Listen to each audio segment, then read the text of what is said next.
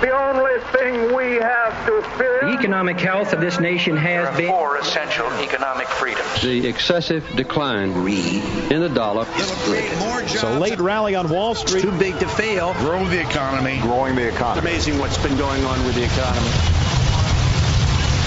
Welcome. This is Money Talks. Money Talks. Good morning. What up, fam? You're listening to Atlanta's longest-running, most respected money show on radio, Money Talks. I'm Troy Harmon here with you today, as well as Nick Antonucci and a special guest. He's on once in a while, Dr. Roger Tutterow. Dr. Tutterow is he's a professor at Kennesaw State University. More specifically, Dr. Tutterow is the Hensler Financial Chair. I'm actually sitting in the Hensler Financial Chair. Oh, is there? There is physically a chair. There we go. It's a recliner, hopefully, but we'll see. No, and that was great. I mean, it was such a great support of the university to have the Hensler Financial contribution come in, and it allows us the opportunity to further advance notions about how the economy and finance interact with the businesses throughout the community. Yeah, it works out well. Yeah, awesome. We'll talk a little about that and the differential changes in economic data and stock market data as we go along. But let's talk a little about what's been going on in the stock market. Looks like year to date we are positive again. We've kind of flirted back and forth with a positive and a negative return on the market, unless you looked in mid-March when it was just absolutely negative and nobody wanted to look at it. Again, year-to-date, we are up 1.44%. Information technology leads the charge there, 17.9% higher. Consumer and discretion, that's another one that surprises me. Yeah. Second best performing sector year-to-date. Consumer discretion at 15.6. Yeah. We're up 1.44%. GDP's down. Second quarter, 32.9%. This is, something we'll talk about in the coming segments. What seems to be a disconnect between economic data and where the stock market sits. Exactly. Yeah. Energy is down 38% for the year. Financials down 21%. It's hard for banks to make a living at such low rates, especially when the yield curve is flat. It makes it tough. But I think there's a 54 basis point spread if you look at the 10s minus 2s. And historically, if you look at the data, anything below a 60 basis point spread between 10s minus 2s is pretty problematic for banks. Now, perfect lead in with earnings season.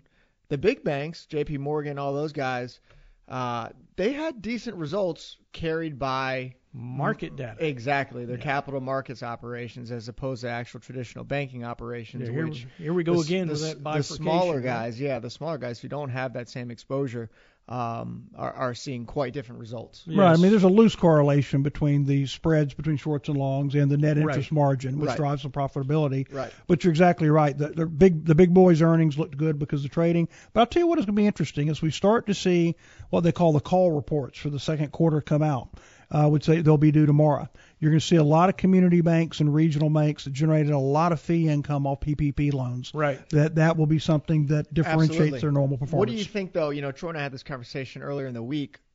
Next year's comps look like for banks, because you do get that giant boost in PPP lending. Right. It's going to make for tough comps next year. Right, it will. And I mean, typically when we look at analyzing a bank, you're going to look at what's their profitability from ongoing operations. Sure. So right. To some degree, you'll set aside the one-time events. Now, historically, those one-time events were special charge-offs. In this case, will be fee income that's unlikely to be replicating going forward. Yeah, quite often you can look at their holdings, so their banking operations, their loans, and the health of the loans and how well they hedge against any potential troubles down the road as well. Right, and that's the other part of the story is that a lot of these banks are adding a lot of additional buying reserves against loans in anticipation of charge-offs on credits. And later in the show, we need to talk a little bit about forbearance agreements and how that plays out when those start fading away. Sure. Yeah, no doubt. And those reserves actually go directly against earnings.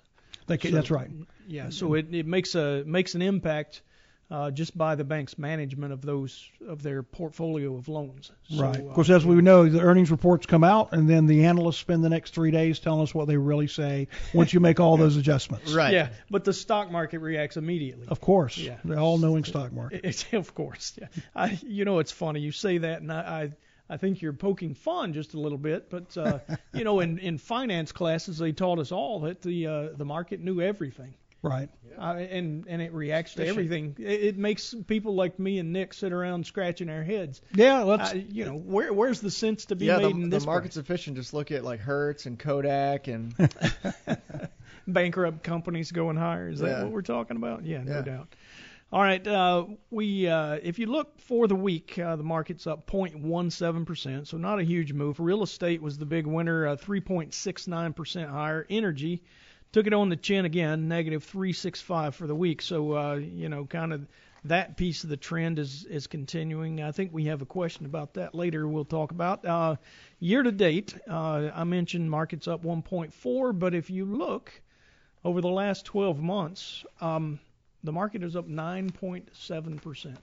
How in the world can we have a near normal year? This is like long-term average type returns on the last 12 months of the stock market. But there is a huge divergence between the haves and the have-nots, if you will. Information technology up 32.86% in the last 12 months.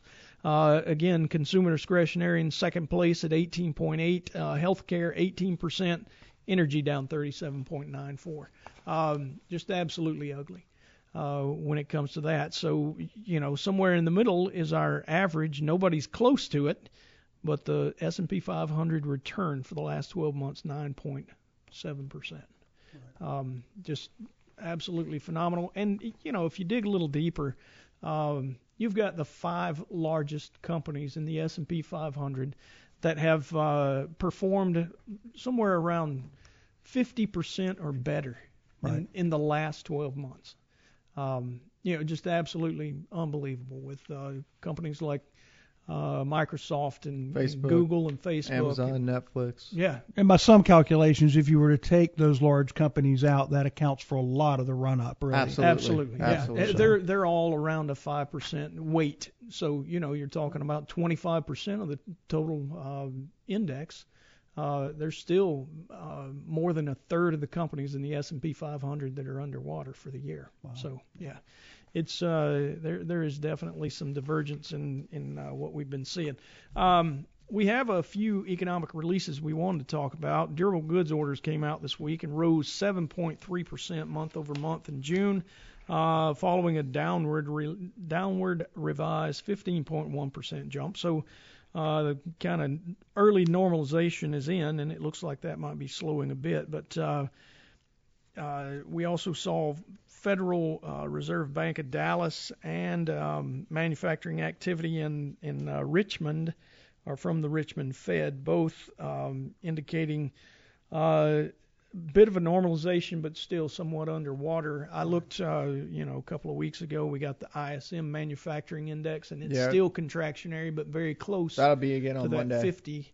Yeah, so we had like a 49.6 or something like that. Forecast for I think next week's it's expansionary 50, 52, so we 53. And keep in mind, anything above 50 for the ISM is expansionary for the manufacturing sector, but the threshold for the overall economy is closer to 43. So, okay, there we go. That's always good information to have. Most of the news out of the home market has shown. It's been increases positive in prices. S&P, CoreLogic, Case-Shiller 20 city home price index rose 3.7% from a year ago. This is as of May 2020. Yeah, there's a big lag. There is a lag there.